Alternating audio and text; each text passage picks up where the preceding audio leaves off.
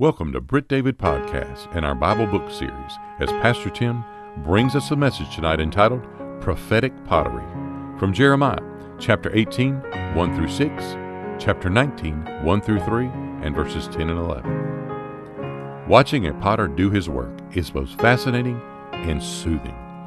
What had just been a chunk of clay becomes something recognizable and useful right before your eyes. That clay, throughout that process, may be altered and reshaped a number of times. The potter works it until it becomes just what he has in mind. Obviously, there are numerous spiritual lessons. Let's examine a few that Jeremiah was shown. Here's Pastor Tim. Kathy, your playing blesses me so much, and I'm so grateful for you. This morning, when I shared with you in that message about his story, my story, and your story, I shared with you probably maybe more details than I should have about my own life and how I came to know the Lord. But part of what I shared with you today was what my prayer was when I essentially asked Jesus to come in my heart. I didn't know the right words to say. I'd been in church my whole life and had heard of a sinner's prayer, but really didn't know what that was. But the truth of the matter is, what I prayed before the Lord was far more truer and genuine and transparent than anything I've ever read on the back of a tract. Having said that, I sure wouldn't lead anybody to pray the prayer that I prayed. You know, it was a prayer of desperation. It was a prayer of absolute abandon. And yet I meant every single word of that prayer. One of the parts of that prayer that continues to be brought back to my mind by the Holy Spirit is the part where I said, whatever you tell me to do for the rest of my life, I'll do it. I've heard God repeat that back to me now so many times in my life, it's not even funny. I think I've lost count. Even to the point of coming here. Even to the point of staying here. God's had to say to me, Tim, you said, whatever I tell you to do, that you'll do. And I've just simply had to yield to that and obey. One of those first times that God ever reminded me of that was about 2.5 years after I prayed that prayer in the first place. I was a student at then Columbus College, now Columbus State, finishing up my sophomore year of college and getting ready for my junior year. I was excited about my junior year coming because my parents had told me early on that if I stayed here and went to Columbus College for 2 years, then I could transfer, they said, anywhere I wanted to, but I understand that has limits, you know. But where would I want to go other than the University of Georgia? So I look forward to that junior year so much. And when I was accepted, I was ecstatic and just couldn't wait. I didn't even want to really finish out my sophomore year. I was ready for the junior year to start. I knew that there were a number of changes that were about to take place. And so by this point in my life and my Christian walk, I talked about reading your Bible today. Man, I read my Bible all the time. Constantly devouring it, could not get enough of it. In April of that year before I left, I began to pray and ask God what He wanted me to do with my life. Now, mind you, I already knew the answer to that question. You know, don't bother, Lord, I've already got this for you. You know, I've got this one figured out. I'd always wanted to be an artist. I wanted to do commercial artwork. I loved billboards and the idea of a gigantic canvas that you can do with it whatever you want to. That was my plan. And so I wanted to go to the University of Georgia, get in their graphics art department, graduate from there and start my own firm. You know, I didn't want to work for anybody else. I want to work for myself. Let's just go. We're going to do it. Let's do it, you know. What I began to tell the Lord was, Lord, this is a great idea. Let me tell you why. One of those ideas was, you know, it's advertising. Advertising, for the most part, is based on deception. We have to tell you that you need something and then convince you that I've got what you need, right? So I thought, Lord, there's not a lot of Christians in this. And if you've ever been around that, now that Columbus State has moved all of their art stuff downtown, if you've ever been down there with those people, they're just different. That's a different breed. And I can tell you because I was one of them, still am to some degree. There wasn't a whole lot of believers in there. In fact, at Columbus College, I think I knew one other Christian within that art department that was serious about their faith. So I'm getting ready to transfer to the University of Georgia.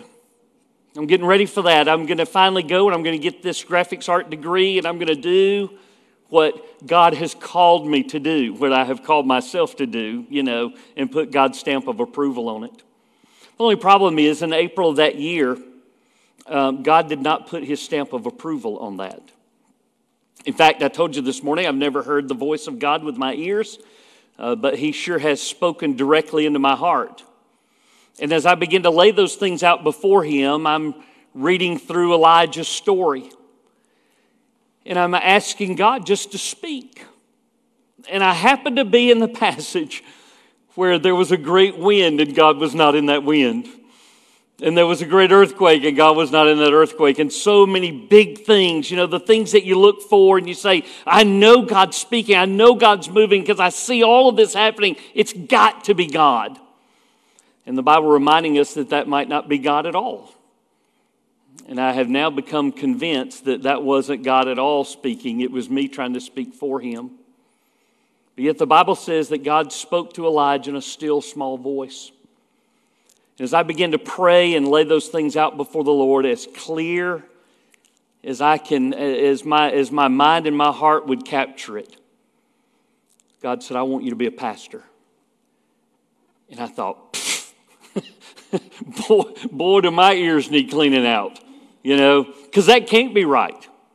I'm an introvert by nature and an introvert by the way I like it too. I always said I didn't like to talk to both my parents at the same time because the crowd was too big. I thought, God, I can't do that. I can't get up there and speak in front of people. I don't talk plain. And it's just not me. My daddy wasn't a pastor. My granddaddy wasn't a pastor. I don't have anybody in my family that's that. God, this thanks, but no thanks. I know what you want me to do, and that's to pursue this art career. And God whispered, I thought you said, whatever you tell me to do, that you'll do it. And I thought, yeah, but, I know better. So the summer went on. I moved up to University of Georgia. You have to test into the graphics art school, and I didn't. I had been doing that stuff my whole life. I always thought, how hard can it be? You see it in your mind, you just put it on paper. Right? You put it on the canvas. Whatever it is, whatever you're thinking, you just transfer it to there. How hard is that? I got there and I couldn't do anything. I could not get on that canvas or on that paper what was in my mind to save my life. It just didn't work. I know now what was happening. I know God was teaching me a lesson. I didn't know it then. And I continued to press on.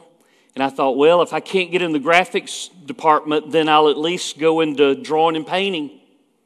And so I started. We were on quarter systems back then, and so about 3/4 of the way through the first quarter, I thought to myself, I hate this. I just hate it. Nothing looks right. I don't like anything that I'm doing. I don't like any of my work. It's not fun anymore. I don't want to do this for the rest of my life. And then it was like the light bulb went on again. I thought you said you'll do whatever I tell you to do. And I went and talked to my pastor. And I said, Brother Bill, I feel like God's calling me to ministry. And he said, tell you what, meet me at the hospital Tuesday morning. And I thought, what in the world's that got to do with anything? I sure found out. Bill Ricketts did more for me in just a few short months than anybody's ever done for me in that area. What 4 years of seminary didn't do for me, Bill Ricketts did for me. I'm so grateful for that. He allowed me to understand what it meant to listen to the voice of God and to respond to that. One of the places that he sent me was Jeremiah chapter 18. That's where we're going tonight. So if you got your Bible, you want to turn there, you can. The interesting thing about that and the timing of that was that after that first quarter of being a drawing and painting major and deciding that I hated it, I dropped it. Just like that. And fell in love with pottery and with sculpture. Now, understand this just a little bit while you're turning. Really doesn't have much to do with the message. It'll just help you appreciate me a little bit more. Understand that my parents had already told me, Tim, you don't need to be an art major. You need to be a business major. And then that way you can have something, parents, you know what I'm about to say, something to fall back on, right? In other words, Tim, you're a failure and it's going to be bad. And so you need something that you can rely on, something that's going to take a paycheck. So if you can imagine how that conversation went with, well, I'm going to be an art major anyway. Imagine the conversation when I came back and said, guess what? Now I'm a sculpture major. There's so many people knocking on the door to pay for a sculpture major. But God has taken those events of calling me into ministry and what that means to be in the hand of God to make this passage come alive to me. This morning was very personal for me. Tonight is equally so. In fact, I hope you get something out of this, but I'm getting a lot out of this. It's a refresher course for me. Jeremiah chapter number 18 begins with the sign of the potter. And I want us to examine that tonight. In Jeremiah chapter 18, verse number 1 says, the word which came to Jeremiah from the Lord, saying, arise and go down to the potter's house, and there I will cause you to hear my words. Then I went down to the potter's house, and there he was, making something at the wheel. As you follow through this passage tonight, I'll tell you these 1, 2, 3, 4, 5, 6 things. Number one, the potter had a project. The potter had a project. God's got a project, and the project is the prophet. The prophet has a project. His is to learn. But the potter himself has a project. The Bible says he is there and he is making something at the wheel. Now, had Jeremiah stayed where he was, he would not have seen this message, would he? He says, arise and go to the potter's house, and there I will make my word known to you. If you think that you're going to stay just like you are, just where you are, doing what you've always done, and expect God to speak a new word to you, you're probably mistaken. If he tells you that you have to get up and go to somewhere else that you might hear him clearly, you're going to have to get up and go to some other place where you might hear him clearly. Sometimes that's in the quietness of your own quiet time. If you try to have your quiet time while the TV's on, while the kids are running around, while everything else is going on around you, you might need to arise and go somewhere else that you might hear the word of the Lord. If you are dealing with your own agenda, you're trying to figure out how you're going to fit what God has to say into what you already want and what you've already decided that God wants for you. I know somebody like that. you might just have to arise and go somewhere else that you might hear the word from the Lord. Jeremiah does the proper thing. He arises and he goes down to the potter's house, just like God showed him or told him and showed him the potter, it says, who is making something at the wheel. What is it? I don't have any idea. It can be any number of things. The wheel is a magnificent tool for making pottery. But what he's making could be any number of things.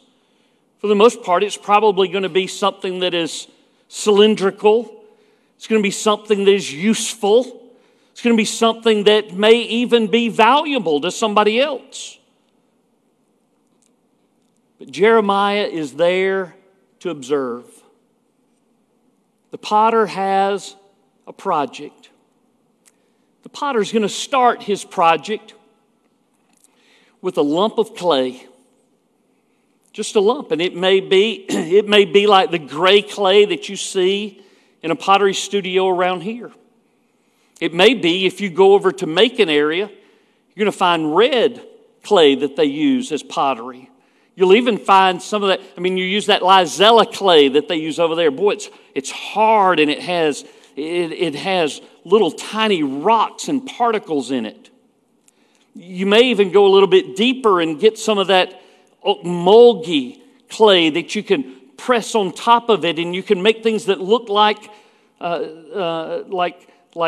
china, like porcelain from those things, depending on the clay that you use. I suspect that the clay that this particular potter's using is just some regular old clay that he uses and uses regularly. First thing that he's going to do is to grab more than he needs and take it over to, we would use a board that had a canvas on it that would soak up a little bit of moisture. And if you're used to kneading bread when you cook, you're doing the opposite. Just doing the opposite motion. You're wedging this clay. You're folding it in on itself over and over and over and over again. The whole idea is to get rid of the air bubbles. If there are air bubbles that are in that pottery, once it gets fired in the kiln, it's going to explode. It's not going to survive. You've got to get those out. It's probably not going to survive being on the wheel. There's probably going to be a problem if it's there. If you're using some of that clay like that Lizella clay over there from Macon, you've got to get those particles as best as you can. Some of those are big pieces. Get those big, hard pieces out and discard them so that you've got one smooth block. And you cut it in half and you look at it. If it's not right, you just keep doing it. You keep working that clay until it's usable for you. Then it's time to take it over to the pottery wheel.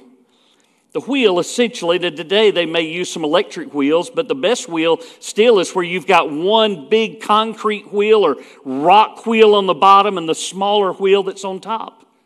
It's the bottom wheel that drives the top wheel. You sit on that bench and just start kicking. As fast as you can make that wheel spin, you kick it and kick it and kick it and kick it. You try to get that clay as much as you can right in the center part of that top wheel. You better make sure your hands are wet because that clay is going to slide through your hands. And when you get there, you're ready to go. You've got your clay centered. You're kicking it. It's going. You better brace yourself because this part isn't easy. You've got to get that clay in the center of that wheel. It doesn't matter whether you did a good job or a bad job in trying to throw that clay onto that wheel. But whatever you do, it better be in the middle. If it's not in the middle, it's not going to work. And any little piece that tries to get out of whack, you got to get rid of it. You got to get rid of it and set it to the side. Get that thing in the middle. So your arms have to be pressed. Your hands have to be strong. You have to grip that clay and force it and mold it into that shape that you want it to be. And once it's centered, it depends on what you want to make. You want to make a vase, you make it deep and drive that thumb in there and pull those walls up and pull them up tall. If you want a cereal bowl, depends on how much you like cereal. You want to widen that bowl's lip all the way on out and just keep working those edges. Can't make it too thick. It'll explode. Can't make it too thin. It'll fall over. It's got to be just right. Boy, that potter, he keeps that wheel turning. He keeps it going. He keeps working that clay until it gets into the same shape that he has in his mind, that he has designed it to be.